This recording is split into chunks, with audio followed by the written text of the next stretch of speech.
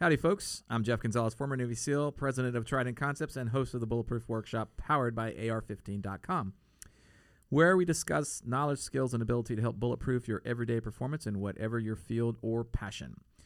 Welcome to Podcast 020.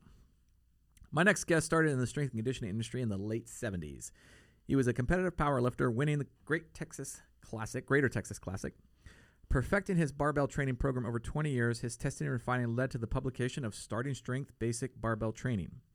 Known for his quick wit, being funny, not holding back, and having an anti-authoritarian streak, he is considered one of the foremost experts on strength training.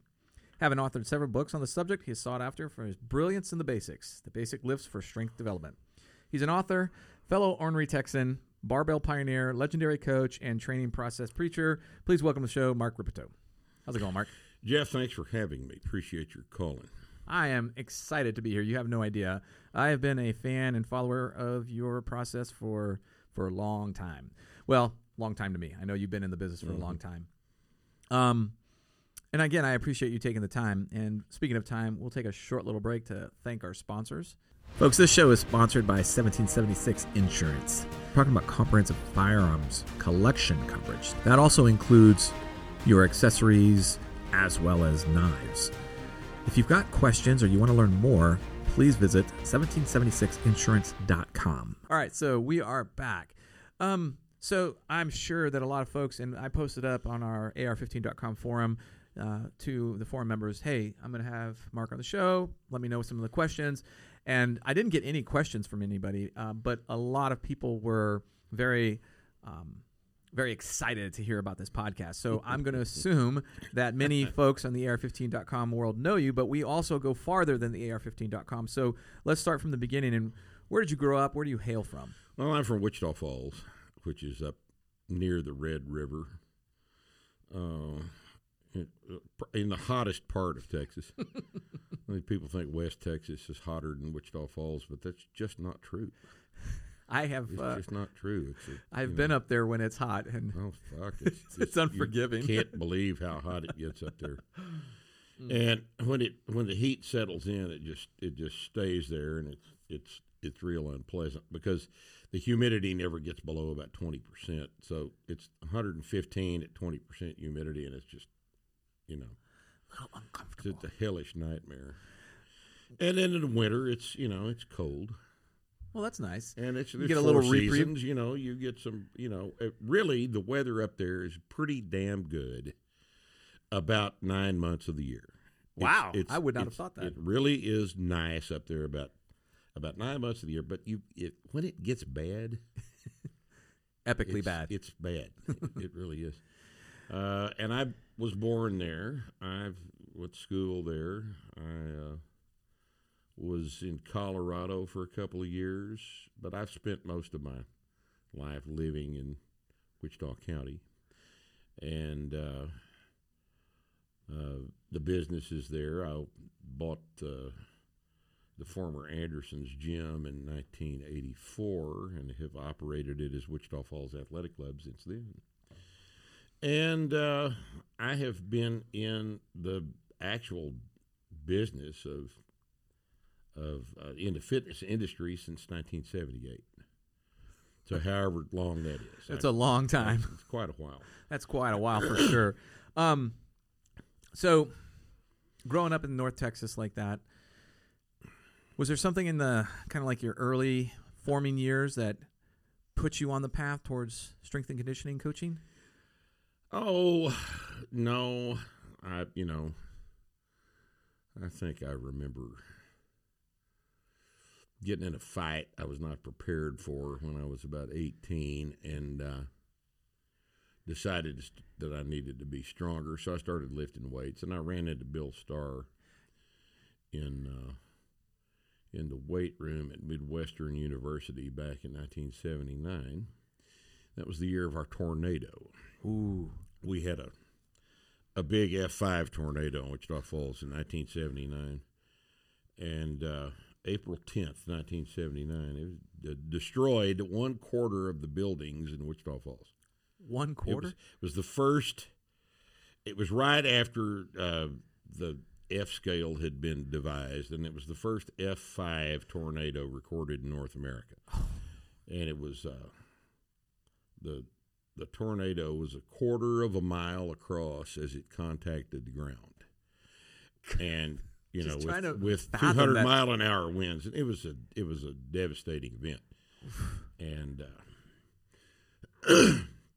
and as a result, a bunch of things changed in Wichita Falls, and Starr had lived there for a long time previously, for off and on for years, and did he had family there, and his daughter got injured in the tornado, so he was there in town to kind of take care of her, and I ran into him at the Midwestern weight room a long time ago, and that kind of started me on the path toward this thing as a way to make a living. One of the things that I also really love about some of the philosophy that you espouse is you talked about like the gifted athlete who makes for a terrible teacher, right? And the struggling athlete who makes for the better teacher. Yes. And that really resonated with me because in the shooting world, for me to get where I was at, I had to pretty much overcome just about every error. The same. Jeff, it's amazing that high-level sports has not made this concrete observation.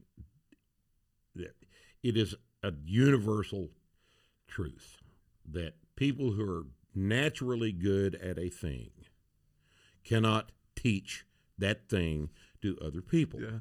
Now, that's true of athletics. It's true of math. Oh, man, I did not know that. Oh, well, think about it. I mean, why would a 4-year school... Yeah. There'll be some edits like that. Why would a 4-year school hire a guy with a PhD in mathematics? Yeah. A 24-year-old guy with a PhD, a terminal degree in mathematics, to teach college algebra.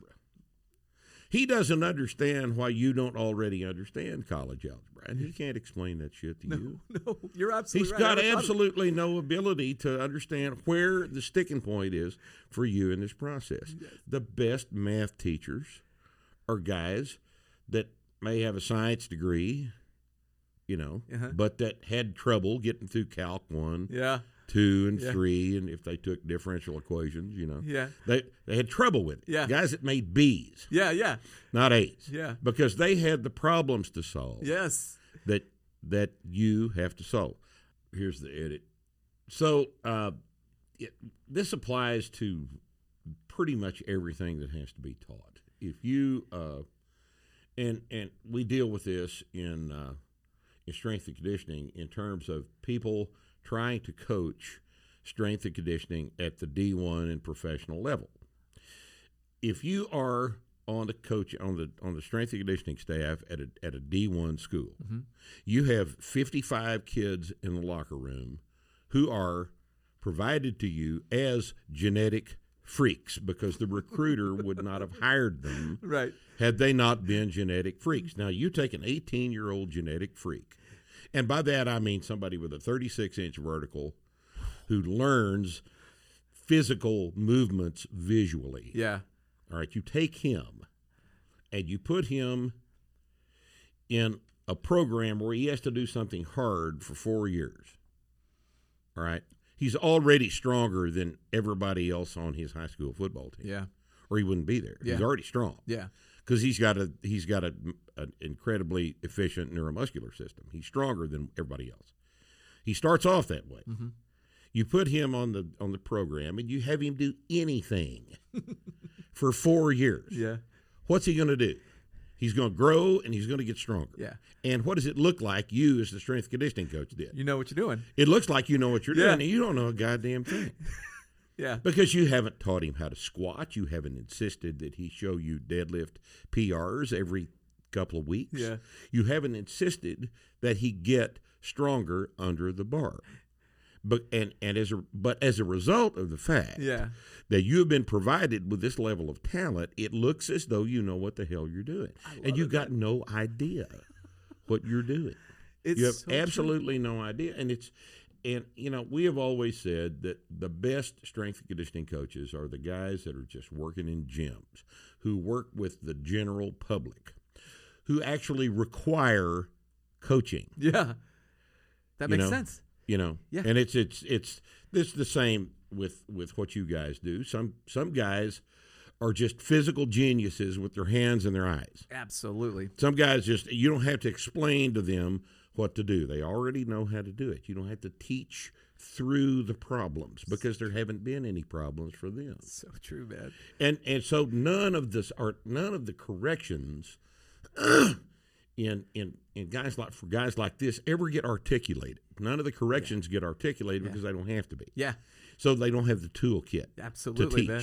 They have the toolkit to perform. Yes. But they don't have the toolkit to teach. So the best marksman you can find is never going to be the best marksmanship instructor you can find. 100%. And that, I'm telling you, that is a universal, that is axiomatic across human performance. I learned that one the hard way because I struggled. I didn't necessarily have learning disabilities, but the way that people would teach me were these guys were good shooters, and what they were teaching me didn't make sense. Right. Because they just assume, just do it like this. Do it like this. Do it like this. Best lifter in the world does it like this, so let's do it like he did. Yes. Well, okay. But that doesn't work. Exactly. That never works. Yes. It never works for anybody except the other best lifter in the world. It may not even work for him. That's hilarious. Look, how many NFL coaches in the history of the sport, in the past 70 years of the NFL, how many of the best NFL coaches in the business were also the best NFL players in the business? None of them. None of them. And there is a reason for that. Yeah. There is a reason for that. And what about the NBA? Have there been any high-level NBA coaches that were also high-level NBA players? Yeah. And I'm sincerely asking that question because I don't know. I don't follow basketball. I mean, I only know of like the big-name guys like a Larry Bird or a Michael Jordan that went to coaching, but they weren't able to produce a ring. They didn't take it to the championship. Now, is that their fault or is that the team's fault? Well, it doesn't matter in a sense. It may be their fault in that they didn't hire the right assistant coaches that could explain it when they couldn't. Exactly. Those guys were hired for their name. Exactly. Yes. Not for their coaching ability. Absolutely. They're hired for their name. USA Weightlifting goes out and hires Piros Demas as the men's national coach, who's one of the top 5 weightlifters in history. Wow. As the men's national team coach. Greek athlete. Nice. Fabulous weightlifter. Very, very strong. Very efficient. Very strong. But they don't understand. Yeah. They don't understand that we need somebody to teach us how to program. We need somebody that knows how to program, not that had it programmed for him, but somebody who had to come up with these solutions for himself. How do you have – I watched one day at the Olympic Training Center, I watched a very high-level lifter being coached by the guy that was the then men's national team coach. We were all up there for a camp, and we're in the weight room watching Wes Barnett train one afternoon, and he's being coached by a guy that was a very, very good Romanian lifter, and who is a nice guy, a real nice guy. I can't say anything. He was a personable gentleman. He was a great guy. But we're all sitting around watching these snatches, and the guy missed 165 3 times. Now, that's not a huge giant-ass weight, but we are Americans, and we don't lift big giant-ass weights, right? But he missed this thing 3 times out in front of him, and Dragomir is just walking back and forth. with his hands behind his back. That's how he used to Huh. walk. Now, the assumption was at the time, still is, that a lifter at that level cannot be coached in terms of technique because he's already a national level lifter and his technique is solid. Okay. But he just missed the goddamn thing three times. Yeah. He dropped it in the floor in front of him. He made a technical error, or he would have made the snatch. Now, what was the technical error? And how do you fix the technical error? I love this. Yes. Right? Yeah. Now, that's the logical analysis. Yes. Right? That was never offered. Interesting. It was never offered. And I could see what the problem was. The two guys I was with could see what the problem was. But not one time was his technical error corrected. It was a pulling error. Huh. It's a mechanical error. Sure. You know, if you've done a movement pattern Yeah. 1,000 times this year, you know, and 30,000 times over your life, you made a technical error. Your form will change a little bit, and you can't feel it. Because if it changes 3 or 4%, that 3 or 4% drift happens over the course of a month. You don't necessarily, because of an injury or something, soreness, something like that, you're in a different position, slightly different position than that is mechanically efficient. Uh-huh. You may not be able to tell that you're in that slightly different position. Sure. The coach's job is to identify the error Yes. and then correct the error. Now, if the lifter is a very, very talented lifter, but he's making an error, whose job is it to identify the error and correct the error? Should be the coaches. It's the coach's job. Yeah. It's the coach's job. But if the coach does not recognize that change in position as an error, Interesting. because he has never had to think through the process of why we pull the way we do, Yeah. why we don't pull the other way, and how to fix the position you see in front of you on the platform into the correct pull, into the correct mechanical position for the pull. Because he himself was a high-level lifter and never had to, he just did it right all the time. Yeah. Well, he can't solve that kind of problem. And this applies to all movement-intensive sports, gymnastics, blah, blah, blah. You know, there aren't really, as far as I know, there have never been any Olympic gymnastics coaches that were themselves high-level gymnasts. Yeah. Right? I can't think of any of them. You know, there aren't any real high-level gymnasts functioning as gymnastics coaches. Yeah. Because it doesn't work. High-level athletes never make good coaches. You know, if you had, one of the interesting exceptions to that would have been Richard Feynman, the physicist. I don't think I know him. Who was he's great big famous theoretical physicist. Was involved in several big important projects, but he wrote a great big giant treatise on mechanics and wave motion and all kind of other things. And he was an excellent teacher and an excellent physicist at the same time, but he was the exception.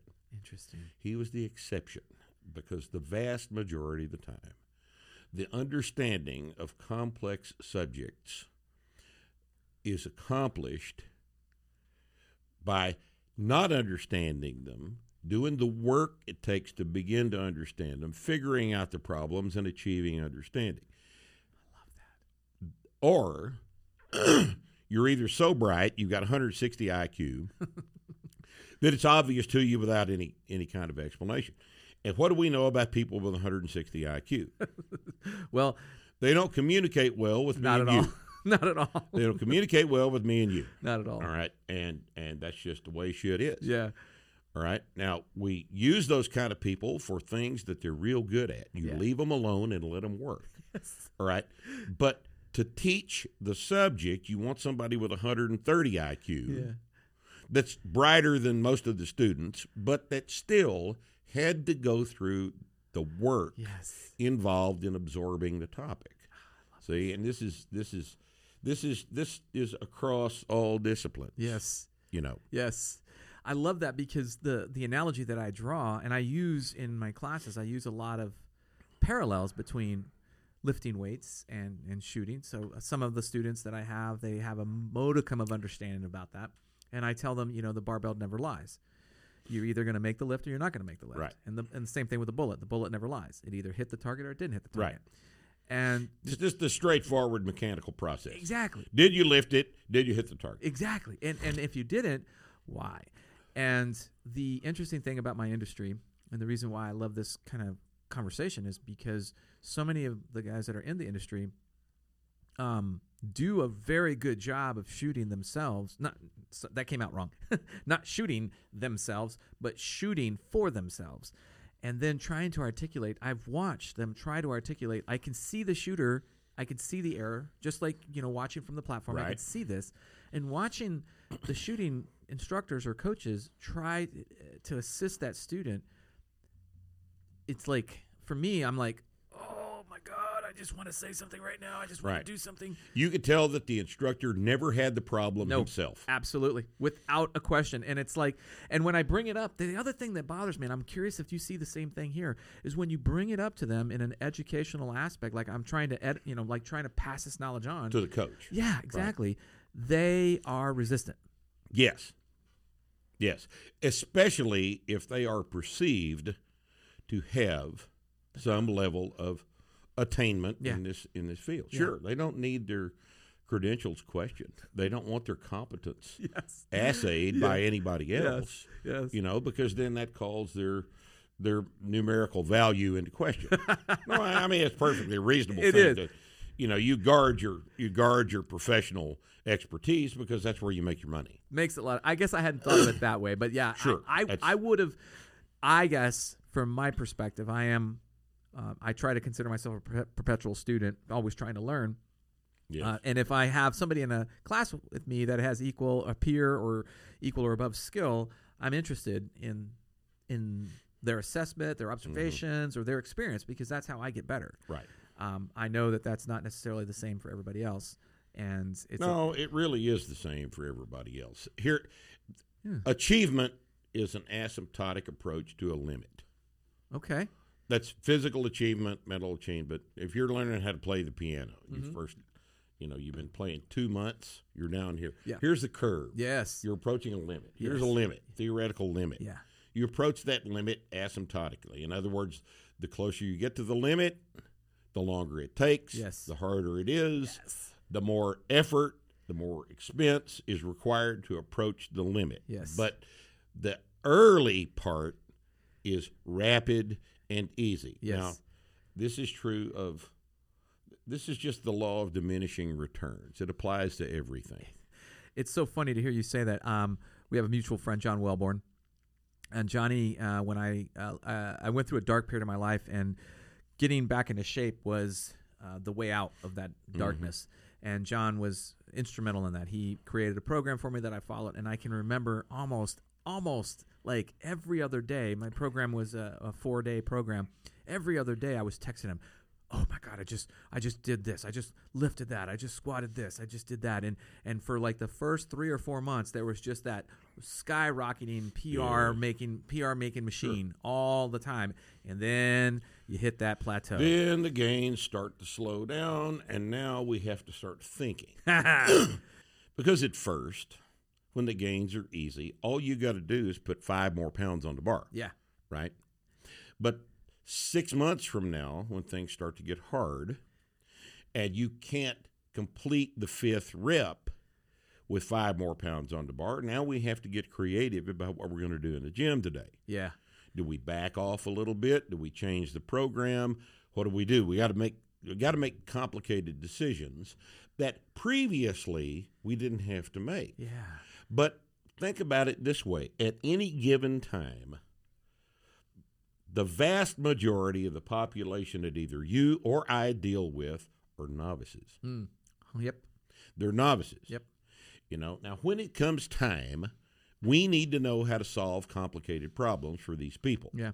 But most of the people we work with just need to sit down and shut up and put 5 pounds on the bar and then lift it. Do the 5th rep. I know the 5th rep is going to be heavy.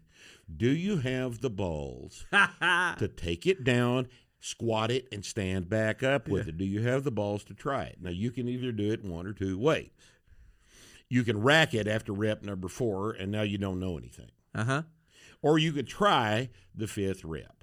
You can try the 5th rep, and you'll either make it and learn something about yourself, or you won't make it, and you'll learn something about yourself. But if you don't try it, you don't know. It's so interesting to hear you say that, because I see the same thing. Like, shooters that get to that plateau become stagnant voluntarily because they reach that level, and to put in the extra work to try to shave off a few seconds or increase their distance with the precision is all, you're slicing hairs at that point. Right. And the return on the investment is hard to generate. It's hard to validate, if you will. Right. Well, but this is a good place to introduce the concept of the 2-factor model of sports performance. And this is something that we have pretty much exclusively developed over at Starting Strength, and I think it's very useful for any physical discipline because it is an explanation for what happens, and it is prescriptive for the way to continue to make progress. And the 2-factor model is briefly, if you've got, and it's easy to explain with strength training, so I'll just use this as an analogy. If you have a strength sport, well, you have a sport that is dependent on force production. Now, this covers most sports. Precisely.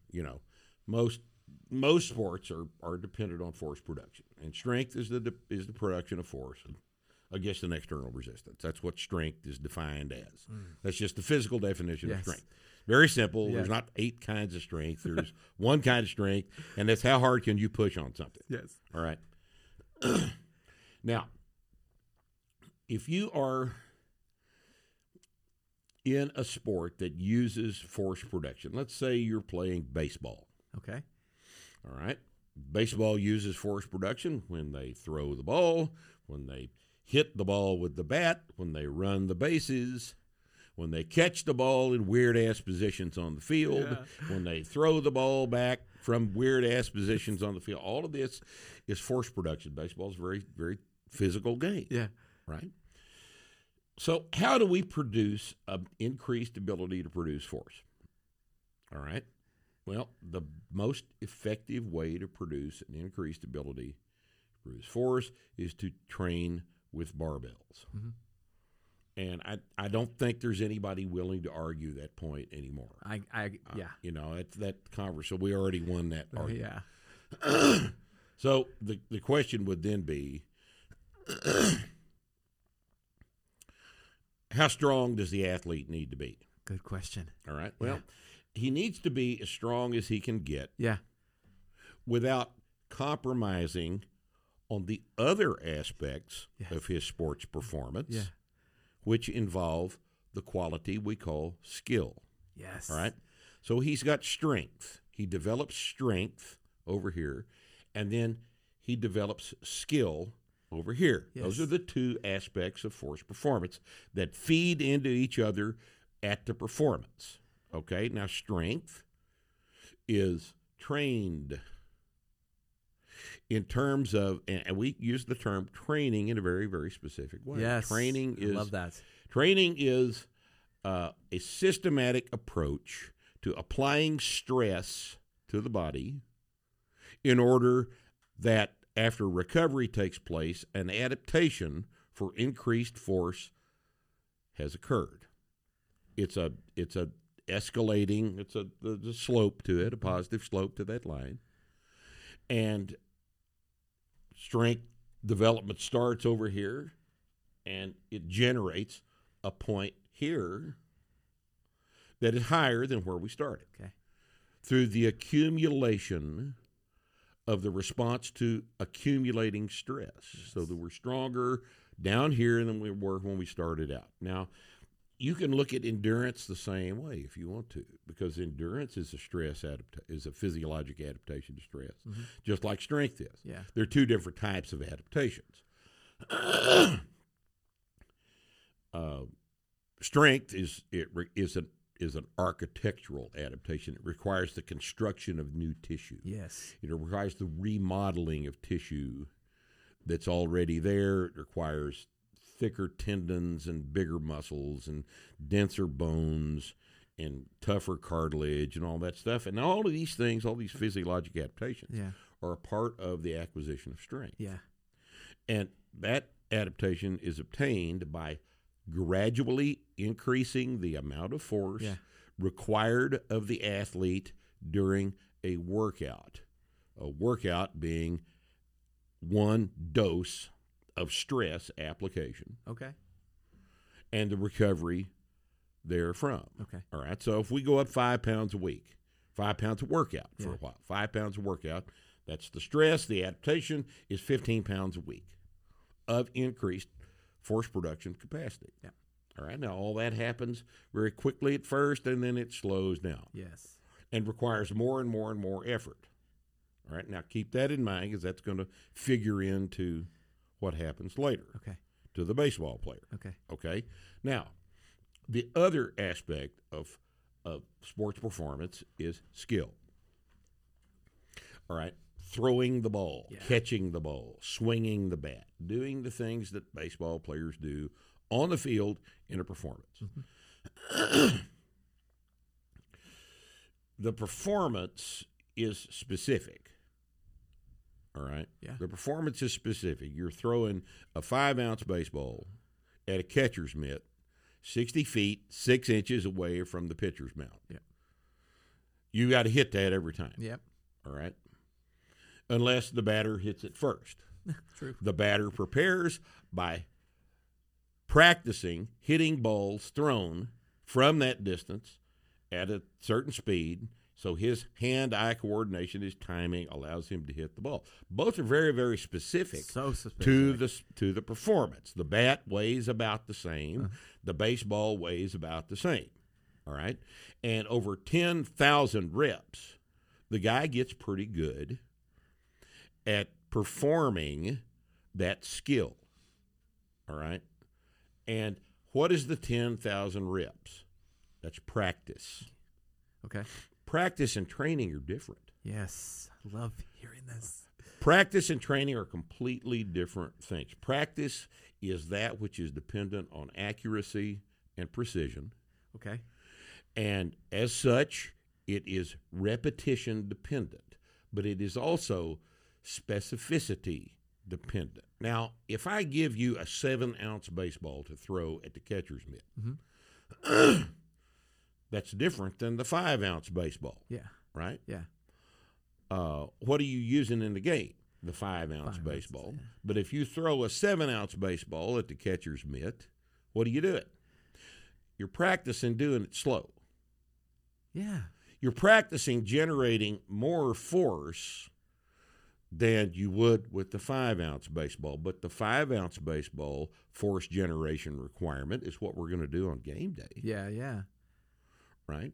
Yeah. What in your head as a baseball coach would lead you to believe that a 7-ounce baseball would be better than a 5-ounce baseball? Yeah. And I'll tell you exactly what it is. You don't understand the difference between training for strength, which is not specific, and practice for baseball, which is exquisitely specific. Yeah. Right? How do you get stronger? Throwing a 2-ounce heavier baseball or getting your bench up 150 pounds? Getting your press up 100 pounds? Getting your deadlift up 300 pounds? Getting your squat up 250 pounds? That's how you get stronger. Yes. You can't get stronger with a 2-ounce baseball increment, right? So you have to understand that generally we train for strength. Generally we train for endurance. Yeah. Those are general physiologic adaptations, but the specific neuromuscular motor pathway adaptations are trained with repetitions performed under the same exact conditions in which the performance occurs, or as close to it as is feasible. I love that. If you look at this model of preparation for sports performance, you will see that this dichotomy has to be understood in terms of the specific sport, okay? Now, if you are a marathon athlete, all right, your training is going to involve a bunch of road miles. But your training also should involve some strength training. Now, I don't want a marathon athlete squatting 225, but he ought to be able to squat his body weight for a set of 5. You would think. You would think. Yeah. I mean, that's not heavy. Yeah. Especially considering who wins marathons. That's not true. real heavy. Yeah. And what does it do for them? Well, it keeps them from getting hurt so easy. Interesting. Right? Yeah. It toughens everything up and keeps them from getting injured. But I don't need a power lifter's performance out of the marathon athlete, and I never have said I did. You know, that's not a refutation of this model. Yeah. Okay? You want the guy stronger than he is now, but you don't want him to spend so much time training for strength that it interferes with the primary adaptation that he needs for a marathon. Yes. Which is endurance. Yeah. Okay? Now, by the same token, I don't want a baseball player in the weight room so much that it compromises his ability to practice on the field. That's true. I don't need that. I just need him strong enough to hit the ball harder. Now, in baseball, the traditional way to get strong enough to hit the ball harder has been to take steroids. Right? That's so true. So Barry Bonds has to go talk to John McCain. Yeah. Right? Yeah. You don't want to talk to John McCain about anything. No.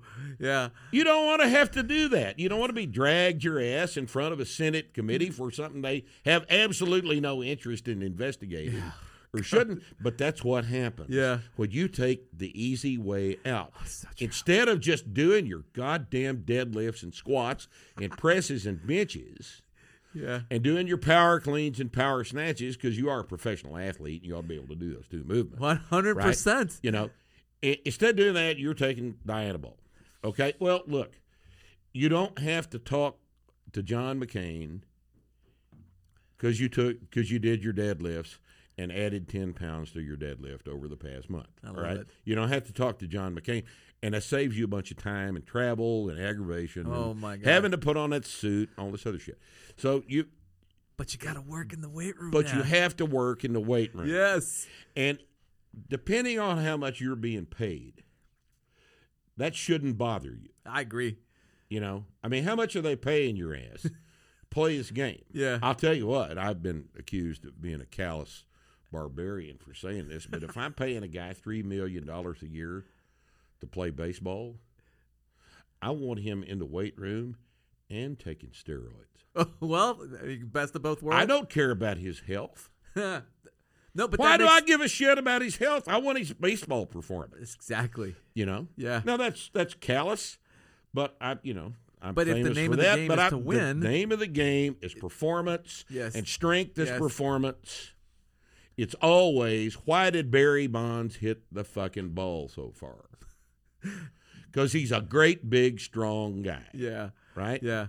Now, I can make a guy the same height, the same big and strong. You know, I don't depend on him to be born like that. I know how to make him stronger. I can do it every time. Yeah. If I've got that kind of athletic ability and I've got that kind of attention from him, I can make him stronger every single time, and I can make him hit the ball a whole bunch harder, throw the ball a whole bunch faster, and perform on the field. I can make him do that in a very predictable way that I can control precisely over time through training, through my training approach. And then I make sure that my training doesn't interfere with his practice so that he develops both the physiologic adaptations and the skill necessary for the performance. I love that. Right? Now, that makes pretty good sense, doesn't it? It makes a lot of sense. And if you can analyze any sports performance with that paradigm. Quick word from our sponsor. We've been working with the folks at 1776 for comprehensive insurance of our firearms collections, and I'm really happy with how things are going so far. And one of my concerns is with the amount of commuting that I do with my firearms collection. What happens should my vehicle be broken into or stolen with my firearms? And there's reason to have this concern because there's 800,000 vehicles stolen per year in America. So it's not, it's a little bit more common than we might think. What I mentioned earlier is that they have a comprehensive insurance plan, which is that they will cover your firearms stolen out of your vehicle, or should your vehicle be stolen, cover the firearms that were in the vehicle. So that's pretty reassuring in a sense. So I've mentioned this before, but the process to apply is pretty easy. Approval is pretty quick. They do not require you provide a itemization or serialized numbers. There's no appraisal or schedules that you have to provide. So really all you want to do is just make sure you have proof of ownership, and that's it. So if you want to learn more about the folks from 1776 and insuring your firearms collection, visit 1776insurance.com. When I am, I'll have, and I think you could appreciate this, I'll have a student after class come up to me and say, hey, this is, I really want to get better at shooting. Right. I really want to get better. What do you suggest? What do you advise? And it's always a trick question because there's no way that I can answer that very easily. It's the same as how do I get stronger for you? Right. But my response to them in my head, what I want to tell them is you need to get stronger. Right. And then I end up giving them a more appropriate response. Well, practice this drill, get out there and just do this. You need to put more time on the range, blah, blah, blah. But what I want to tell them is to get stronger. Why don't you tell them to get stronger? Well, I do, but I know they don't want to hear it because I know one of the matter what they want to hear. Well, that's true too. I shouldn't be concerned. Jeff, let me lecture you.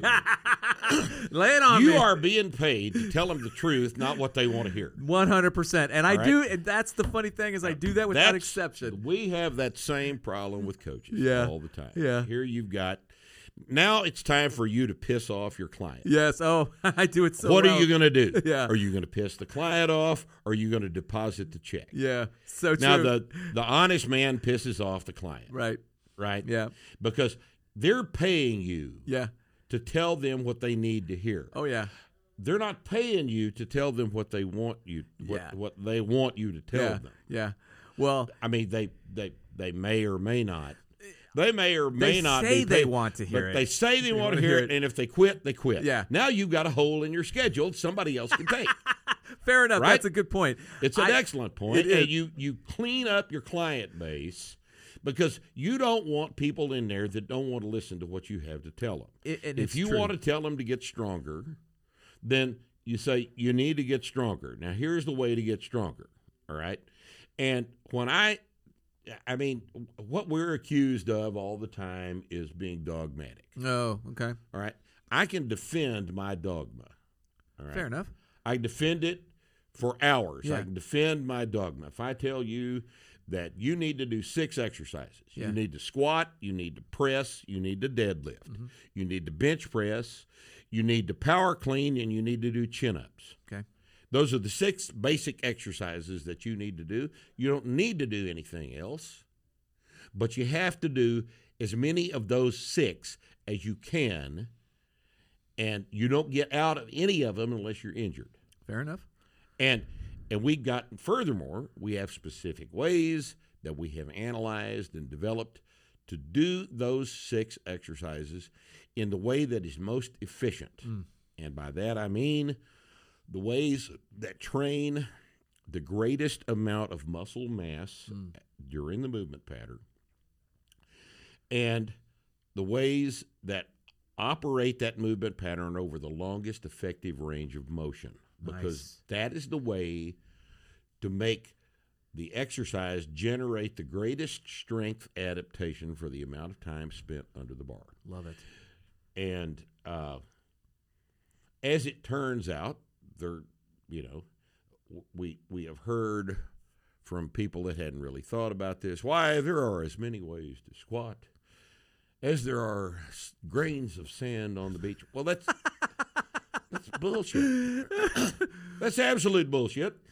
And, there's not as many ways to shoot a pistol as there are grains of sand on the fucking beach. Now, are there? They're so true. There aren't that many ways to do this. No. Now, there are ways that look different True.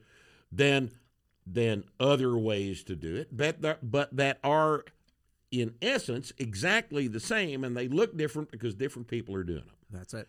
Right? So the way one guy squats may look different than the way another guy squats, but that's because his back is longer and his legs are shorter than the other guy. Yeah. The geometry is going to appear different when he executes what is essentially for him the same movement pattern. Yes. Being executed by the other guy. All right? And why execute it that way? Because it works the most muscle mass over the longest effective range of motion and lets him get more weight moved over the exercise. I love that. Now, what we do is different than what everybody else does because we don't think about muscle groups at all. Yeah. We're not concerned with muscle groups. Chest and tries. We're not concerned with chest and tries. We're not concerned with buys and hams and, quads and calves, all this shit. We're concerned with movement patterns. Yeah. Human movement patterns. Yeah. And human movement patterns are you squat down and you stand back up. Yeah. You pick something up off the ground. Yeah. You Love push something up over your head. Yeah. You push something away from you. You pull something toward you. It's so true. You throw something up and catch it. This is the movement patterns themselves use all of those muscle groups. There's not anything left out of a deadlift. Everything is in contraction in a deadlift if it's heavy enough. Yeah. Right? And all you've got to do is strengthen the movement pattern. And all the muscle groups that contribute to the kinetic chain will get stronger. Yeah. Because they don't have a choice. So it's one of the things that I try to talk to John about early on is like, listen, this is what I need. I want to be able to lift something heavy off the ground like a down man. Mm-hmm. I want to be able to put him on my shoulders and carry him, so like a back squat. Mm-hmm. I need to be able to pull. Or get him up on your shoulders. Exactly. Like a power clean. Oh, power clean. I never thought of that. Right. Yes, absolutely. Like a power clean. And I need to be able to lift myself up on a wall, like a pull-up or chin-up. Like a pull-up or chin-up. And then I need to lower myself down. And we went through kind of like the progressions that I needed to be able to function to perform my duties. Right. And that's all I wanted. I didn't want anything. You don't need biceps or separation or muscularity or any of this bullshit. I didn't want any of that, and I wanted just the. And I use the term bare bones, but actually it's not bare bones. No. It's just what is necessary. It's just all that's necessary. Exactly. It's all that's necessary because every movement pattern that you can execute, other than those 6, is a sub-unit of one of those six. Yeah. So it's an accessory move. It's just a derivation or variation of that main movement. So, if you're going to pick something up off the ground and the bar is on the ground, and you're going to pick it all the way up to the top, a variation of that would be the rack pull, which is the top half of the pull. Yeah. Or a halting deadlift, which is the bottom half of the pull. But they're both versions of the deadlift. They're both expressions of the same amount of the same movement pattern that comprise the basic parent movement, the deadlift. Yeah. Right? And if let's say you've got a particular set of constraints. You've only got 30 minutes a week to train. Mm-hmm. What do you do? Yeah. Well, you pick the 2 movement patterns that you can train in 30 minutes that cover the most of that territory. And what I would do in that situation is I would deadlift and press. Interesting. I would deadlift and press, realizing that I was leaving out important stuff that I need to come back to later. Okay. When my schedule allows a more efficient approach to the training problem. Nice. Right? I like that. And that'll apply to all kinds of different things. I was actually going to ask you, if I only could do one lift, what would it be? But Probably in this the case, deadlift. But in this case, I mean, the press is also something that's probably The easy. press is extremely important in terms of making you the strongest overall. The squat is the most important. Okay. But the squat requires equipment that the deadlift doesn't require. Yes. And that might be a consideration. I like that. You know, I like that. That might be a consideration in terms of building muscle mass and making the whole body strong. Yeah. There's nothing that competes with the squat. Yes, I love it. The deadlift allows you Hope to you're listening to that, Jamie. lift heavier weights, but the deadlift also operates over a shorter range of motion for the knees and the hips. So the squat is preferred. Okay. That's the basis of our training program. But in the special case, Yeah. of if I've got a limited amount of time to apply to this problem, those are the two things I would do, and I would do them twice a week. Okay. And I would take a linear approach to that program. I put 5 pounds of workout on both movements. Nice. 5 pounds on the deadlift, 2.5 pounds on the press. That's what I would do. I actually may experiment with that. I may experiment. And the reason why I may experiment with it leads into my next question, which is, so I'm an aging athlete, high mileage, got a lot of miles on the chassis, want to continue to perform at, an appropriate peak level for myself. Sure. In this day and age, training for me has changed a little bit. Part of that change is my age. I'm getting older. But the other thing is, and you mentioned it, was time. I'm investing more time in other activities. Right. That I there's only so many hours in my day, so I've had to try to rethink my my programming. Right. And Yeah, things, once you get in our position, things do not become, things don't stay about your own personal performance anymore. Yeah. Things change in terms of shifting toward the performance of the other shit we're trying to do. Yeah. Right? Yeah, so true. Over here. Yeah, absolutely. Right? And you have to adjust your training. Yeah. So I've had to do the same thing. I'm going to play with the deadlift and press because I am now down. I was at 4 workouts a week. I'm down to 2 workouts a week. That's what I do. So I'm going to do both deadlift and presses for maybe like 30, 45 days and see. Just I know what results I'm going to get because I've done the system before. I've worked through that progression of constantly adding weight resistance to whatever it was that I was doing, and I saw the results. Right. If you're going to plan on doing presses and deadlifts 2 days a week, I'd make one day the PR day where you go up in weight, and the other day 80%. Okay, fair enough. I can do that. That's simple enough. Yeah, it it's won't easy. take you 30 minutes to do this. You start off on your deadlifts, and you do your deadlift warm-ups, and then you do your press warm-ups. So you're going to set up 2 stations. Yep, easy. And when you get warmed up for your work sets, you're doing both sets of work at the same time, and you're done. Yeah. 40 minutes is and all that's you'll spend. perfect. I mean, Yes. I've adapted. I started running again, so I like to get up early and go run with my dog. And then as soon as I'm done with the run, I'm in the gym. I'm working. I'm very fortunate to have my own rig in my gym, or my garage, I should say. I just call it my gym.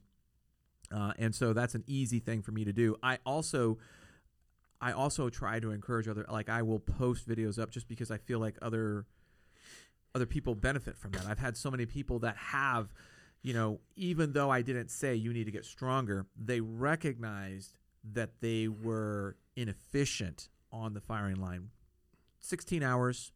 If you're not strong, 16 hours is a long day. It is. And it's a shorter day if you're stronger. Yeah, absolutely. And what I find favorable about that is one of my greatest nemesis is that as fatigue sets in for these students, their mental ability to stay focused on the simplest of tasks starts to wane on them. Yes. And now I have to consider, well, do I need to kind of shorten the day?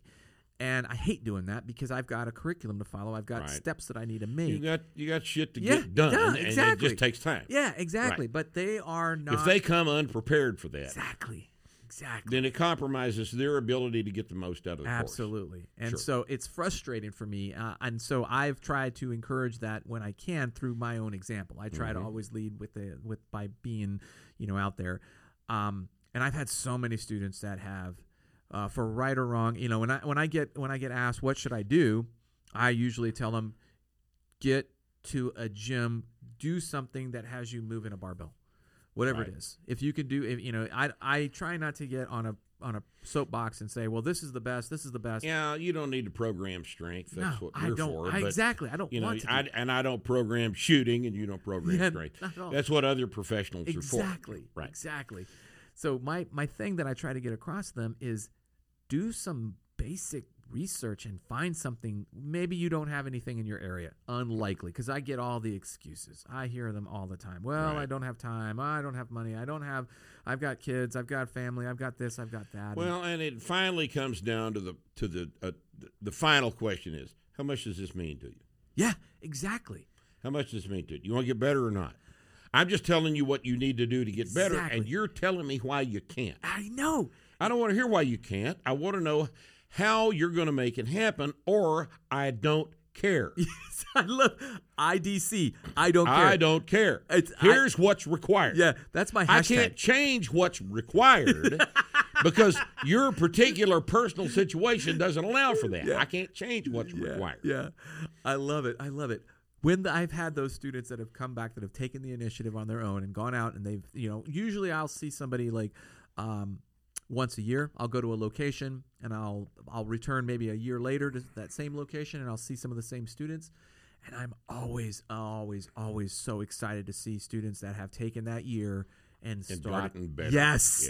And not better, but they got stronger. Right. And when they get on the firing line, they crush it. They're just it's such a different student. They're I wouldn't say black and white, night and day, but their ability to tackle the new skill that I'm throwing at them is advanced because they have such a strong base. Right. Literally. Right. Now, another aspect of their getting stronger that is so important, Jeff, it's just you can't understate the importance of having gone through the process of applying an incremental increase in stress over time and watching your own numbers go up, because that teaches you something that can't be learned anywhere else. No. It teaches you something that is best learned under the bar. I start a kid out at 135 pounds for 3 sets of 5 on the squat. And 6 months later, that kid is doing 365 pounds for 3 sets of 5 on the squat. Happens all the time. His body weight's going up 35 pounds. Oh, jeez. And he has learned something about his ability to control his situation, hasn't he? Yes. His incremental application of an increase in stress has taught him a lesson about how to get better at everything else he's going to do. 100%. This is the most important aspect of what we do for not only kids that age, but for old people who have decided, I'm about ready to give up on this shit. I hurt, but these guys are, these guys are starting strength are telling me that I can. So I'll go in there and try for a month and see how it is. And after a month, her deadlift is up 40 pounds. I love it. This old woman's deadlift is up 40 pounds. This old guy's deadlift is up, after a month, he's up 65, 70 pounds. And suddenly, getting up off the toilet is not that hard. It's not that hard anymore. Right? So what have I handed him? Yeah. I've handed him the tools that he needs. This is everybody that we train. We've handed them the tools they need to not just get up off the toilet, but to solve physical problems and every other kind of problem they might encounter. An incremental approach to the accumulation of the adaptation. Yes. Whether you're playing the piano or deadlifting. Yeah. It's an incremental approach to the accumulation of the skill or the accumulation of the physiologic adaptation to solve the problem. And that cannot be, that is probably the most important thing that we do with most of the people that we train. I love that. We're teaching them how to solve not just this problem, with the barbell on the floor right Yeah. here. It's everything. How do you look? Your grandkid is a giant pain in the ass. All right? Your grandkid is a giant pain in the ass. How are you going to deal with him? Yeah. Well, you incrementally. Yeah. You deal with him incrementally. 5 pounds at a time. You just 5 pounds at a time. You don't just go in and try to wholesale modify his behavior. I fucking love that. You just take the opportunity to teach him one thing today. Yes. And That's brilliant. That is brilliant. I love it. It's so awesome. I mean, and the other thing, and you touched on it, was learning about yourself. Mm-hmm. And yes, the like we said earlier, the barbell never lies. Nope. It's going to tell you the truth every time. And the question is, are you willing to listen to Do that? you have the balls? Yes. All right, that's the question. Now, if you get down to the third set of 5 for the work set you're going to do today, and the 4th rep of that third set of 5, last set you're going to do, you got 1 rep left in the workout. And you say, it felt real hard. I don't think I can do this. Yes. I'm going to put this up. I'll call that an RPE of 8.79384. All right. But what you did was you pushed out. Yeah. Yeah. All right. Now, if you do the 5th rep, and this is terribly critical, what you're obtaining is data. Yes. Yes. Can you do it or can you not do it? If you do it, then what you have learned is that you can do things that you thought you couldn't do. Yeah. Now, nothing teaches you that better than the bar. Yes. Nothing teaches you that just because you think it's going to be hard doesn't mean you can't do it. Yeah. I do that all the time. I do that I've been training for 48 years. And here a year and a half ago, before I hurt my knees a bit, I was squatting in one night, and I had my spotters around me. I was going to do 335 for a set of 3, which was heavy for me. Yeah. Right? It's not heavy, but it's heavy for me because I'm old and beat up and injured and useless and shit. So I get these 2 guys to spot me on this set. And warm-ups had felt like shit. Everything felt like shit. Yeah. You can't tell from the warm-ups. I know you think you can tell from the warm-ups, but you can't tell. You can't tell from the warm-up. You have no. If I can't tell from the warm-ups, you can't tell from the warm-ups either. Okay, I love that. So I did 275 for a single for my last warm-up, and I racked the bar, and I said, "Oh God Almighty, this is going to be." But 335 is the number for 3. So I loaded it. I sat down a little while, loaded. I got up, and I said, "All right, you guys spot me on this." And I took the bar out of the rack, and I did the first rep. And I said, "All right, God." I get close. real personal with God in those moments.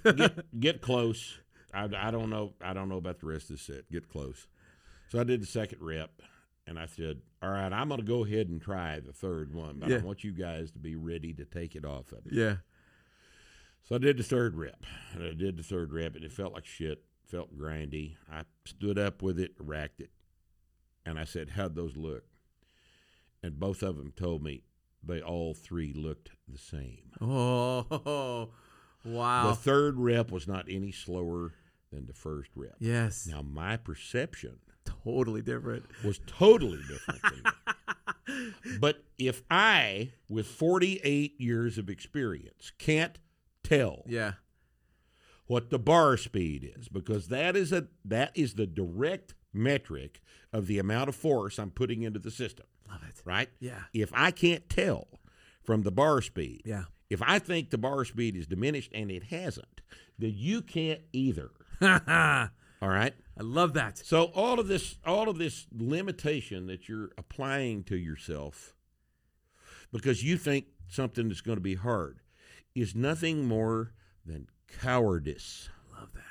It's cowardice. Learn to work past cowardice, because it's a hell of a lot easier to work past cowardice in the gym than it is in a firefight. For sure. I always. But you develop the habits. That's exactly what I was in going to the say. gym. Yes. Of overcoming that which you don't know you can overcome. Yes. You develop the habit of being able to do that under the bar. Yes. And it carries over to everything else. It's so true. And I was just going to say about habits and how important habits are. Yes. And there's a couple things that you said that I want to hit on, but habit was a big one. And I also talk about like there's two types of pain.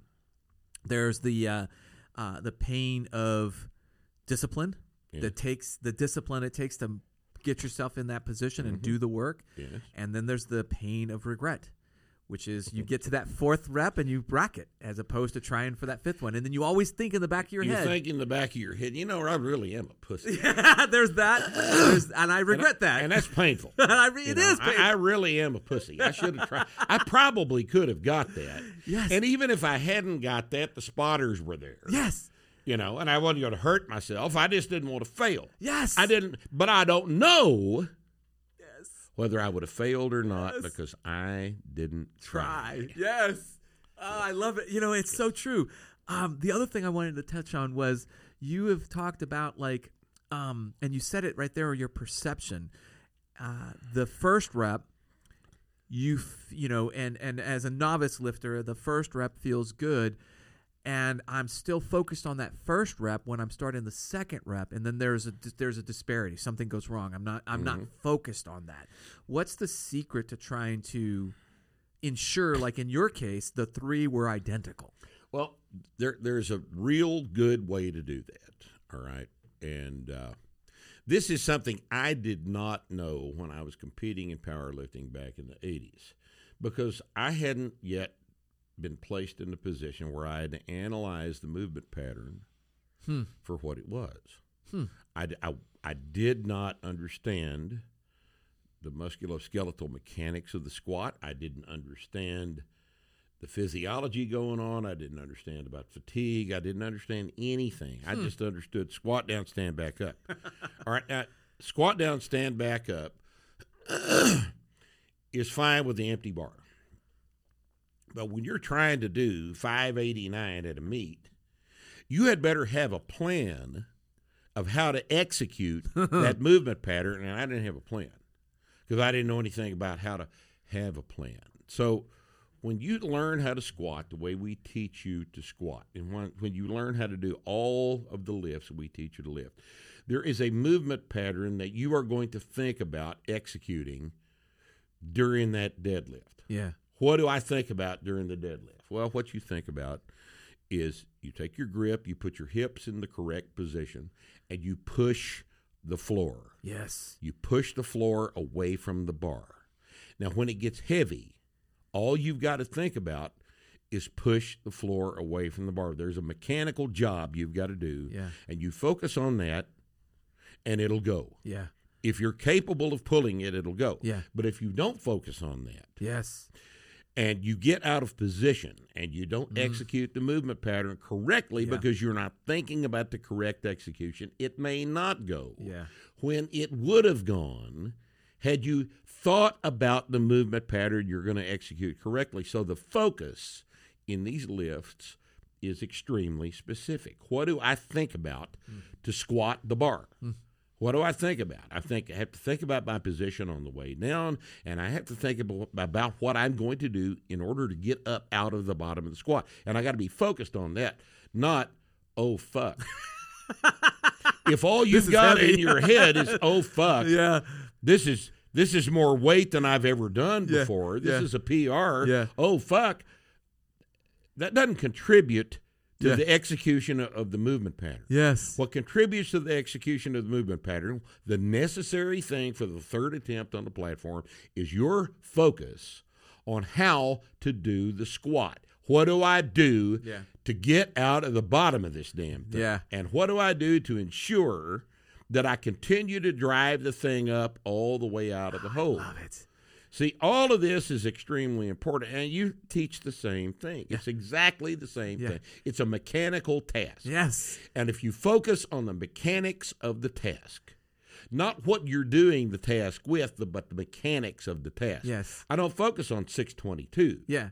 I focus on shoving my ass up out of the bottom and staying in my hips. Yes. Then I'm much more likely to get the thing than to go, oh, shit.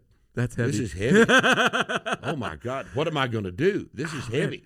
And there have been some times like as I do my warm-up sets, I'm getting, near the working weight, and the warm-up sets feel heavy. Yes. And then all of a sudden I get into the workout weight and I get into a mindset and I lift the bar out of the rack and I kind of get situated.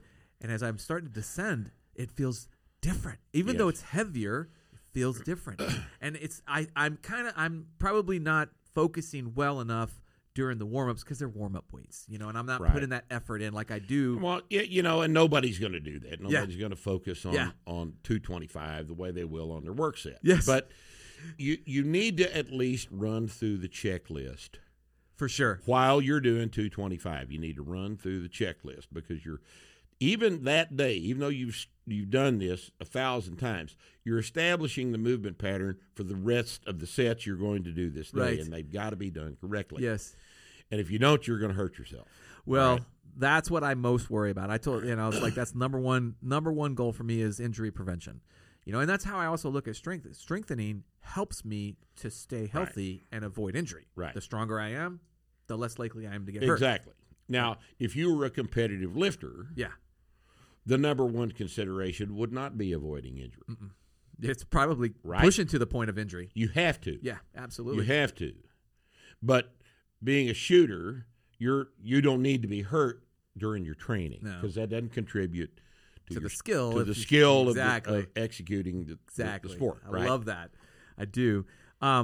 So we've got, I'm sure, plenty of folks that are once they watch this, they're now probably thinking, okay, I'm going to take this seriously. I'm going to actually go out, either purchase the book or join the club or watch the videos and start on their own.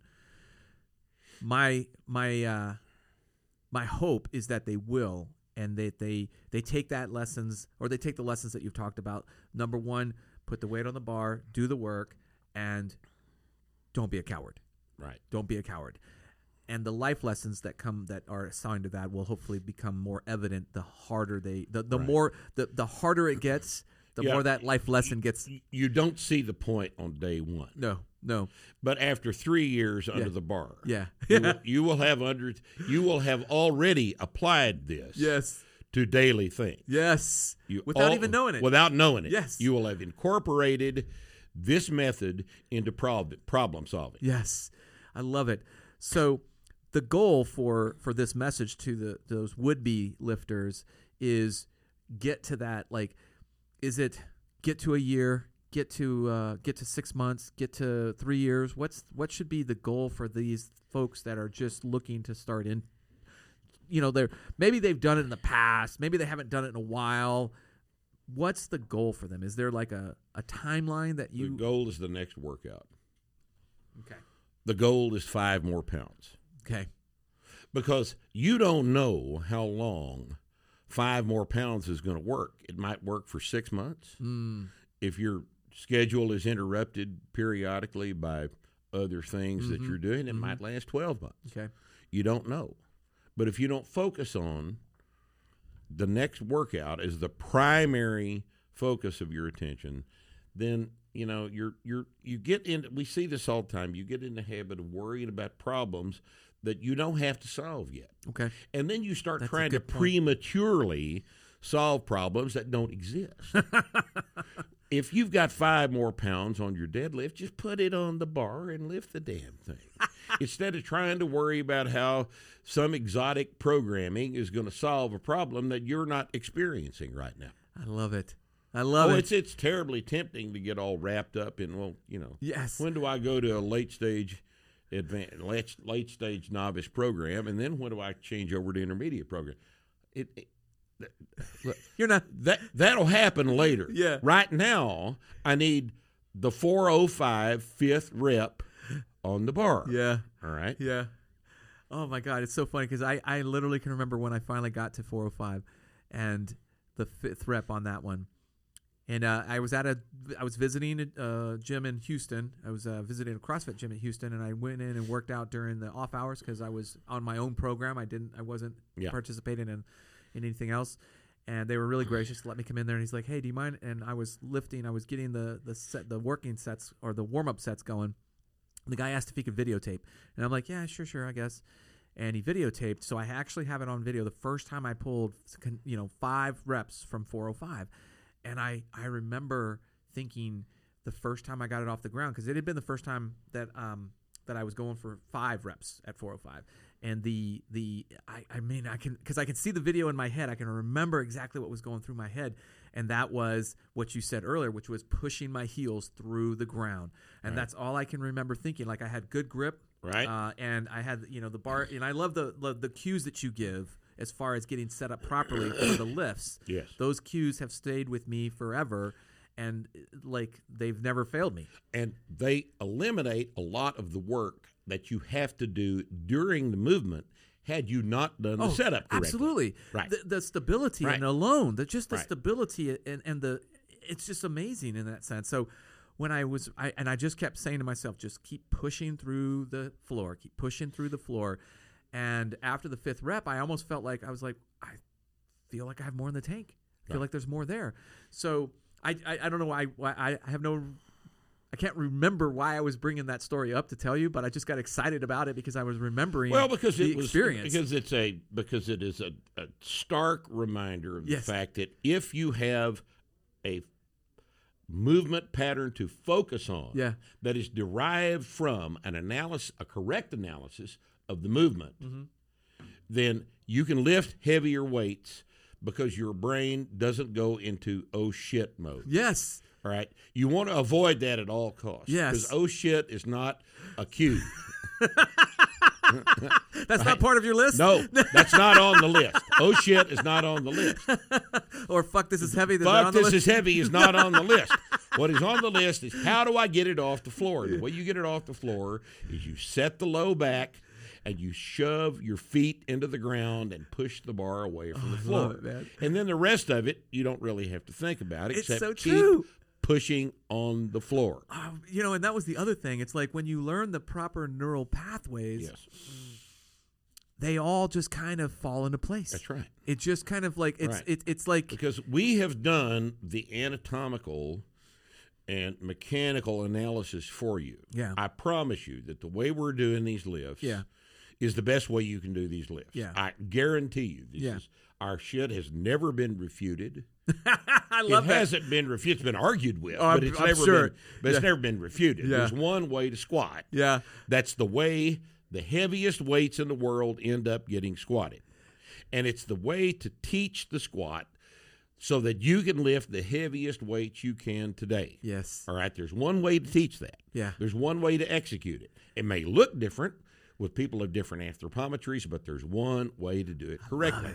Now, if you're strong enough to do it wrong, that's a different thing entirely, isn't it? Yes, totally. That's a totally different thing entirely. Could you do more right? Well, yeah. But see, this is why the greatest lifters in the world do it this way. That's not a valid argument. Absolutely It's absolutely not a valid argument. Yeah. It's just, it makes, I understand why somebody would say that, and more importantly, I understand why somebody without a detailed understanding of what they're observing would not recognize that that's not the right thing. I know why they say it. You're absolutely right. Yeah. They just haven't thought about it for the hundreds of hours that I have, and haven't looked at the videos and hadn't done the mechanical analysis that we've done. And it might make logical sense to say, well, the greatest lifter in the world does it like this, so what is this shit you're teaching? Yeah. Well, what I'm teaching is the way he should do it if he wants to do another 10 kilos. That's what I'm teaching. Well, how do you know that? Try it. See what happens. See what happens. And that was the other thing, too, that I tell people. It's like, I mean, yes, I hear a lot of excuses, but the bottom line is just try it. Just try it. What's it going to hurt? Exactly. To try it. This is the funny thing. I love it. All right. We pull everything off the floor with our hips up in the air. Mm-hmm. Now, if you look at American Olympic weightlifters, they all do this, and then they pull the bar off the floor. All right. because that's what their coaches think you need to do. Because, of course, the greatest lifters in the world do it that way, and that's what they're So what we do when we have a seminar and we're doing the power clean in the morning, we always ask the group, is anybody in here been taught to do the clean with low hips by, for example, an American weightlifting coach? And when we get somebody in there, and we don't very often, but 3 or 4 times a year, we'll have somebody say, yeah, I've been coached by so-and-so, and I've been to 2 or 3 meets, and this is the way I was taught to pull. Huh. We say, wonderful. Now. Come forward, my friend. Now, we're going to show you something, all right? And what we'll do is we'll put, a moderately heavy weight on it, or 90, 100 kilos, something like that. Yeah. And I'll say, all right, I want you to pull this thing off the ground with your low hips version, the way you've been taught to do by Olympic weightlifting coaches that say, well, the greatest weightlifters in the world do it this way, and so this is the best way to do it, because that's their logic. That's their logic, yeah. Right. Greatest lifters in the world do it with low hips, so you're going to do it with low hips. So we have them pull the bar off the ground with low hips. And what we do is we set the camera up and shoot straight forward, and we have a blue line on the wall of the gym. All right? So we look straight at level with the blue line in the camera, and we see how high the bar goes with the low hips. And we'll let them pull the bar with low hips, which is the comfortable way they've been pulling it. That's the movement pattern they're familiar with. Yeah. And then after that, once they're tired, we'll have them raise their hips up and pull the bar in a straight line off the ground, the way we mechanically teach for various reasons. Yeah. That just works better mechanically. Yeah. Because it accelerates the bar better. And we measure the difference against the wall. We measure the difference against the wall that the bar traveled with the 2 pulling styles. And every time we will see that the bar traveled between 4 and 6 inches higher with our high hips pull than with their low hips pull. It's every single time. It's never been demonstrated otherwise. They're more familiar with the low hips. Interesting. They may have never even done the high hips before. Wow. And the bar goes higher at the same weight. Bar goes higher at the same weight. Now, you do with that what you want to, but I'll tell you what I think about that is that you just accelerated the bar more efficiently, because why in the hell else would it have more velocity and therefore more momentum and therefore have traveled higher, and therefore you could have done more weight with it like this than with your weight, right? So, we've done this we've been doing this for like 15 years. And every single time we do it like this, we show you exactly the same thing. Yeah. And yet they still want to argue about it. I feel your pain. I do. It's just well, okay. So, and I'm sure that the lesson learned at that moment by watching, because we call it the one eye no lie, the video camera, one eye no lie. And watching the video performance there, do you see them deciding to change? Yeah. At that moment? Usually we do. Okay, good. Usually we do, because the athletes aren't as hard-headed as the coaches. Well, if they're good athletes, they want to perform. If they're good athletes, they know what the hell we just showed them. Yeah, they want to perform at I've never peak done levels. it that way before. Oh, look at it on the video. Oh, shit. Oh. Wait a minute. All right, got it. I understand now. And that's... The athletes know this. Yes. Very few of them are so married. Now, I've run into them. But very few of them are so married to their coach that they will voluntarily lift lighter weights than they can if I show them what to do. That's crazy. I mean, I understand it. The loyalty is it's a nice quality trait. It's quality wonderful trait, but when it's warranted. Yes. But if the goal is to perform at peak performance Right. to obtain a win, And somebody shows you something that was different than you're doing and it works, why? what do? You Why? incorporate it, or you're just not being intelligent. Or you're not playing to win. Right. One of the two. Yeah. You're playing to conform. Yes. You want to be a team member, or you want to be a winner. Yeah. Which do you want to be? Yeah. And if the coach is telling you to do something that doesn't work as well as something else, and you continue to do what the coach tells you to do, you're being a team member. Yeah. You don't want to win. You don't want to win. Yeah. And that's I understand that, but at the same time, that that just goes against the grain for me. It's just like Sure. it's so As it should with yeah, everybody that exactly. spent that much time Yes. perfecting That's a the skill, other thing. perfecting a performance. You can't be presented with information that will allow you to improve your performance and then ignore it because this guy over here has got his little feelings on the line. Oh, my feelings are.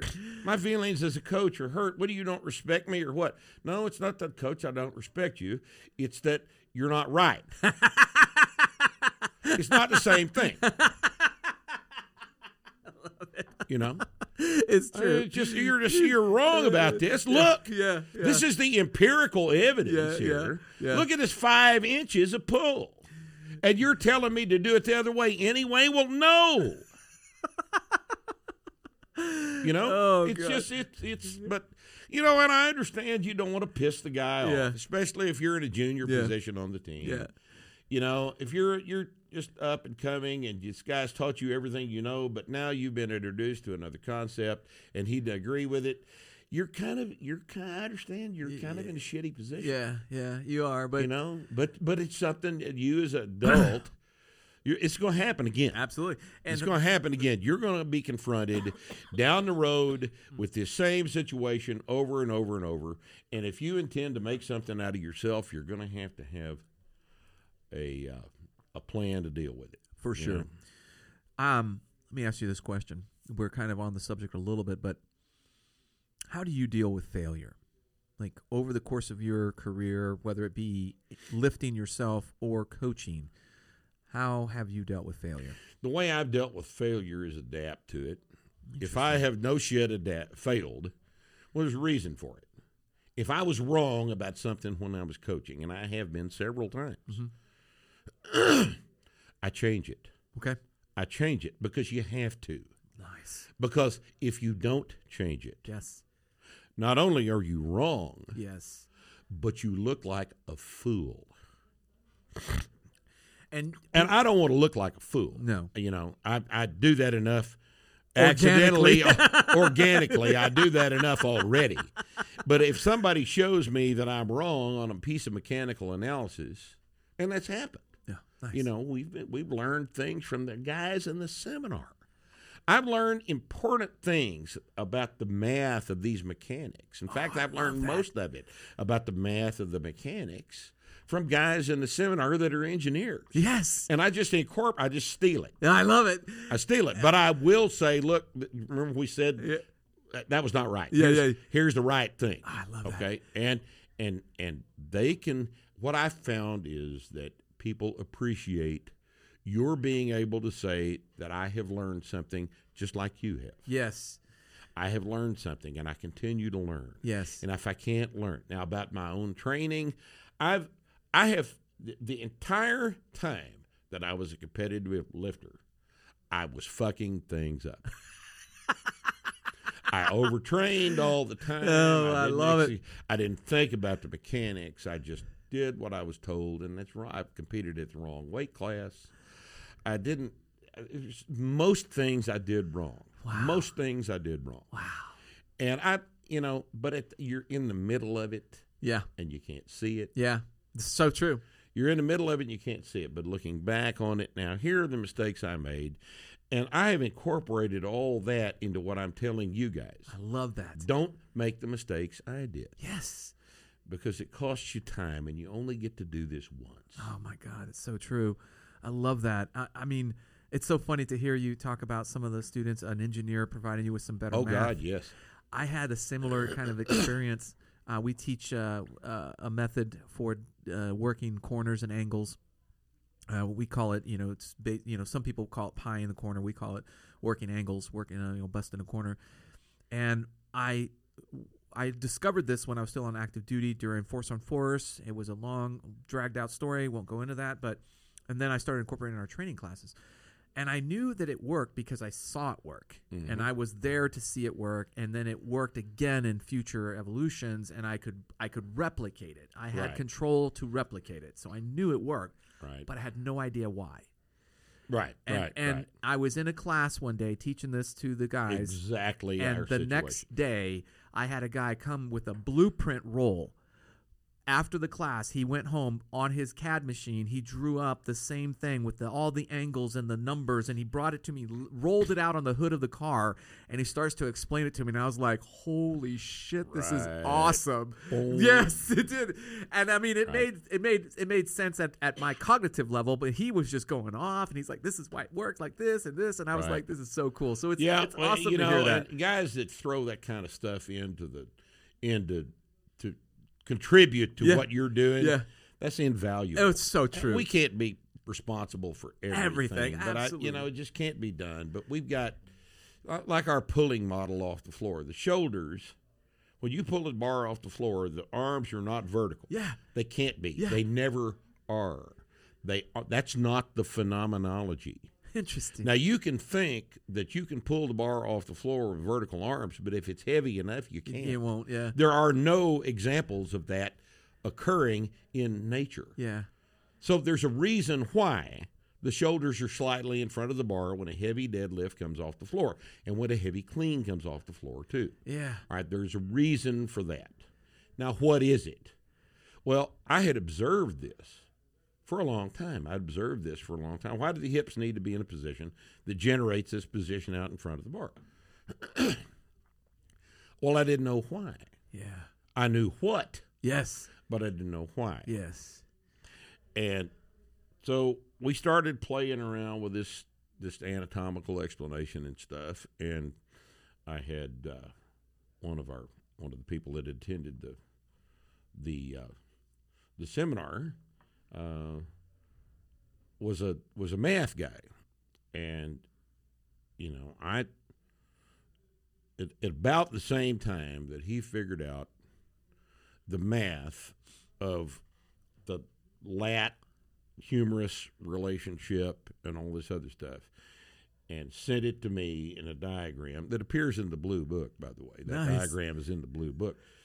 I had figured out that we used to say the scapula was vertical to the bar when the bar comes off the floor. Right. And while that is true, it's irrelevant. It just happens that the scapula That's a proper position. is the proper position, and it's a good landmark, but it's not why. Why is the relationship that the lat has with the humerus as the bar comes off the floor, and the relationship of the bar over the middle of the foot. All that stuff, all that shit lines up in one certain alignment that is true for every human being. Yes. Every single human being pulls the bar off the ground like this, whether you want to or not. Yeah. If there's enough weight on the bar, that's weight comes off the ground. Yeah. All right. So you might as well teach it that way. Right? Just get it over with and teach it that way. Yeah. The bar comes off the ground with hips higher than you want them to be. Yeah. Because the deadlift is not a squat with a bar in the hands. Right. That's not what it is. Yeah.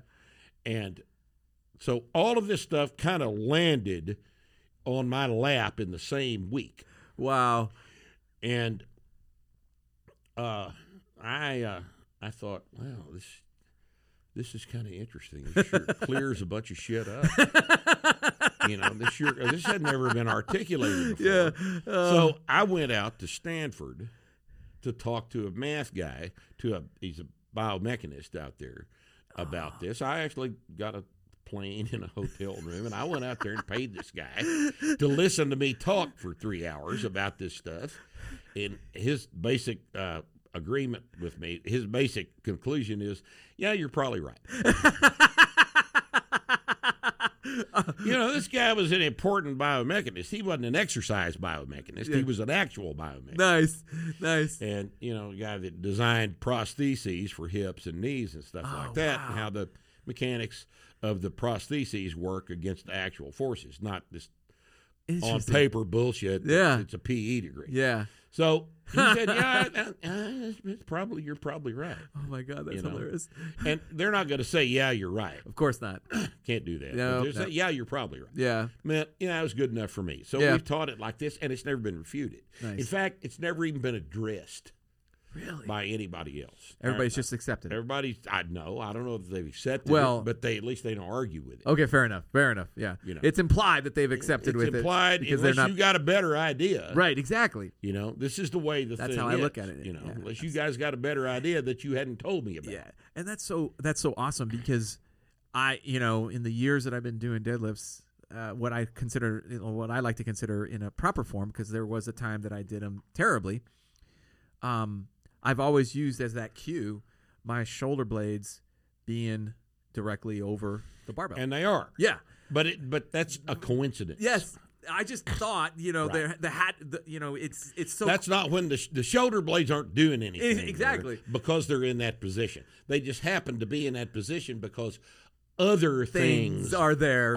Correct. Yes, that have to be in that position. I love it, and the beautiful thing about that is now knowing that, because I would try to concentrate on the shoulder blades too. I would kind of focus on what the shoulder blades were doing.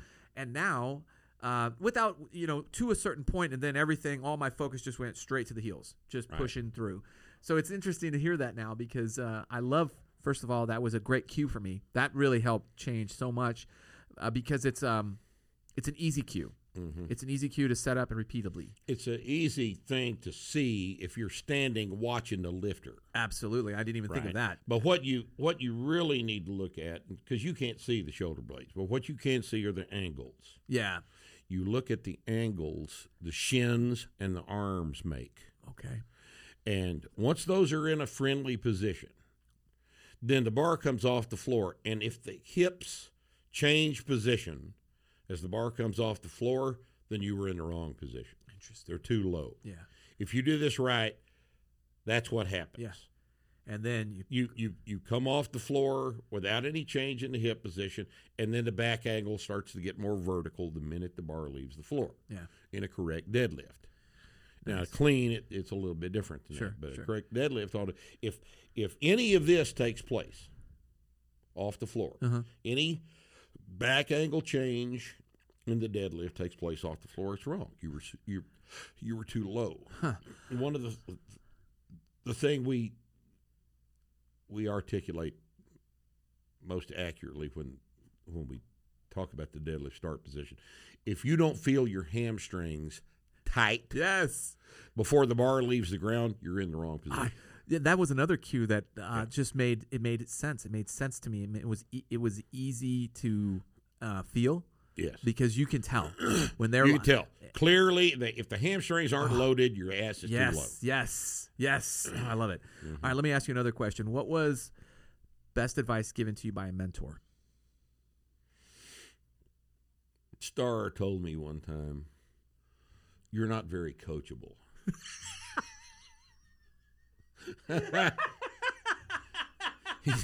He said, "Appreciate your honesty. You're not very coachable." Appreciate your honesty. Well, I never thought about that before. Maybe I'm not. So, and by being coachable, that doesn't mean you have to believe everything I tell you. Yeah. It just means shut up and try it. For sure. Shut up and try it. Oh, my God. Try it and see. Because I know more about this than you do. Now, I may be wrong. Yeah. And if that's the case, then down the road, you're entitled to your own opinion. Yeah. But I'm trying to help you. Yeah. And I want you to at least attempt to do what I'm telling you to do. And if you can't do that, then I'm wasting my time. For sure. That's what he meant by that. And I love hearing that. Absolutely true. I just republished a blog article that I did that was titled Unteachable. Right. And it was my observations of students, particular traits that I see in students that I'm wasting my time.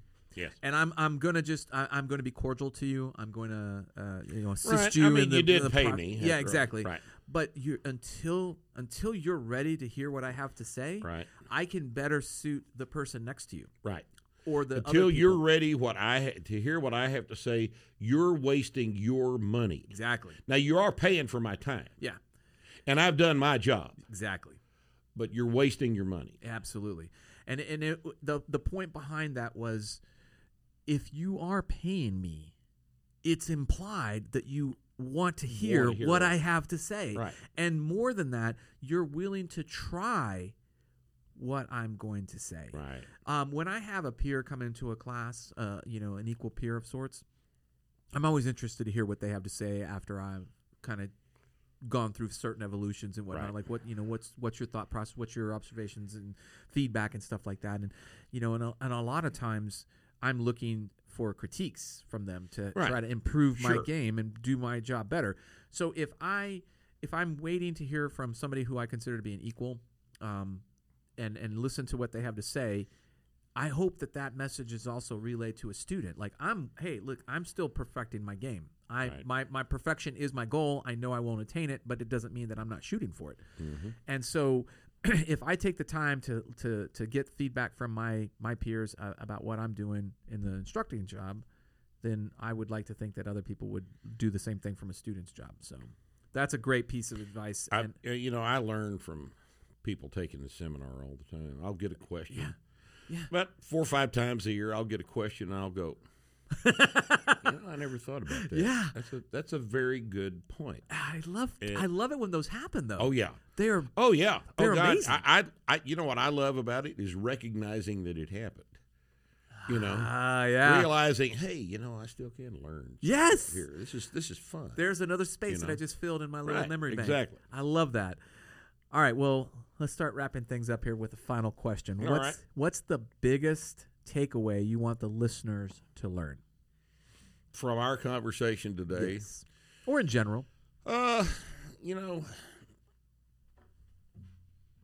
What I'd like for everybody to realize about Starting Strength, our program, is that it is composed of 2 parts. It's composed of a correct analysis of the movement patterns that we utilize under the bar, and it is composed of, secondarily, the way to program those movement patterns to every single time on every single person that does this create improved force production. Love it. That's all there it is. This is, this is the only method of strength training being taught right now in the world that works every single time it is applied for every single person. Nice. It's the most efficient way to get strong. Yeah. It's the fastest way to get strong. And what I want you to understand is that it is a logical approach to a problem, just like an engineering I love that. Yes. solution. This is the engineering of strength. I love that. Is what Starting Strength is the engineering of strength. We start from first principles, meaning gravity, moment, mechanics, this sort of thing. Muscle contraction, we start with physiology, how do the muscles actually work, and we end up with this approach that we use in the gym. Yeah. And it works every single time it's tried. That doesn't mean that it's going to look the same for your grandmother as it does for her grandson. Yeah. But the principles are applied exactly the same way. Yeah. We find a way to have that person do the movement pattern in the most effective and efficient way possible under the bar. Nice. And then we incrementally increase the stress. Nice. For as long as it's possible to incrementally increase the stress. And if they're still alive, they can adapt. That's one of the features of being alive is your ability to adapt to stress. I love it. It works every single time it's tried.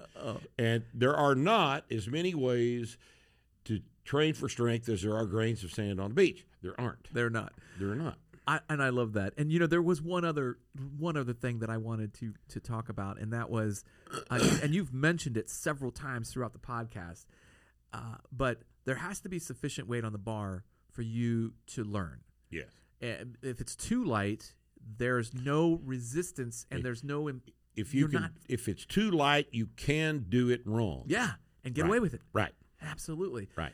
And that was one of the things too that I always, I shouldn't say always. That's not the right way to put it, but it wasn't until I actually felt confident enough to start lifting heavy that my technique actually started to get better. Yes. Because it had to. Yeah, exactly. It had to. Exactly. Right.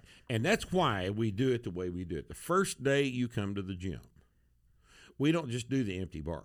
Oh, nice. No, we don't do the empty bar. Kid walks in the gym, 17-year-old kid. He's 5'11". He weighs 165 pounds. We're going to take that kid, and we're going to teach him how to squat with the empty bar. Then we're going to put 95 pounds on the bar. Nice. Then we're going to 125 on the bar. Then we're going to put 155 on the bar, and we're going to have him do that because it's starting to slow down a little bit, showing me that it's heavy for him. And he's going to do 3 sets of 5 with 155. Because if I'd stopped him at the empty bar, he would not have learned anything about how to push on something heavy. Yeah. And I would not have seen the movement problems that he was going to have at 155. Yes. Because if he's doing 155 and he's doing something wrong, I can correct it. Yeah. But if I stop him at an artificially light weight, I can't. You can do, if it's light enough, you can do it wrong. Yeah. All right. This is one of the problems with Olympic weightlifting coaching. Oh. All right. A heavy clean, a 1RM clean is not a 1RM pull. A 1RM deadlift is a 1RM pull. Right. So you're doing a pull with a lighter than 1RM weight. Yeah. And you can do it inefficiently off the floor if you want to. You shouldn't. Ideally, you shouldn't, but you can. Interesting. And just because the lifter is doing it wrong and he's a world champion doesn't mean that that's the best way to do it. And that's the problem. They don't. It's a problem. It is. It's easy it's to a conceptual problem. It's so, and we see it in a lot of other industries, but I see it. Sure. I see it in my industry as well. All right. Well, where can people learn more about Starting Strength and the rest of your crew? Well, our website is startingstrength.com. Okay. Startingstrength.com. We've got a whole bunch of stuff on that website. Okay. That's the largest strength training website in the world. Nice. We've got hundreds and hundreds of in-depth articles. Yes. By hundreds and hundreds of different people. Nice. On the website. We have a very active forum where we communicate about things all day long. Nice. We offer seminars and training camps and in-person products just like you guys do. And our gym in Wichita Falls is the kind of the headquarters of the whole thing, but we're all over the place with our camps. Yeah. We only do our seminars in Wichita Falls. Oh, nice. Because we've got the equipment down, and I'm not going to fly commercial anymore. Screw that. Just not interested. Not interested in doing it. So I don't. You guys can fly to me. Yeah. Everybody likes to be there anyway. Yeah. So except for steakhouses.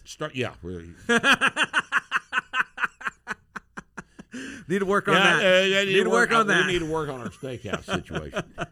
But as long as I have my beef, I just bought, just as a complete aside, I just bought 2 beef from a guy over in Nocona, and they dry aged those 4 sides for me for 4 weeks. Oh. It's high choice 4-week dry aged beef.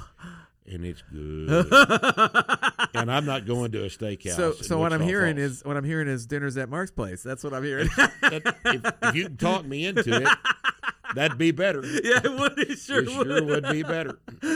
All right, folks. Well, that's a wrap. Thank you, Mark, for coming on the show. Sorry about that. Thanks, Jeff. Thanks for tuning in, folks. Thanks for the support, and thanks to our sponsors. I want to also thank the men and women holding the line. Check out our previous podcast by visiting bulletproofworkshop.com. Learn more about me and training opportunities by visiting tridentconcepts.com. Until then, I'm Jeff Gonzalez. You're listening to the Bulletproof Workshop podcast. Stay safe or be dangerous. All right.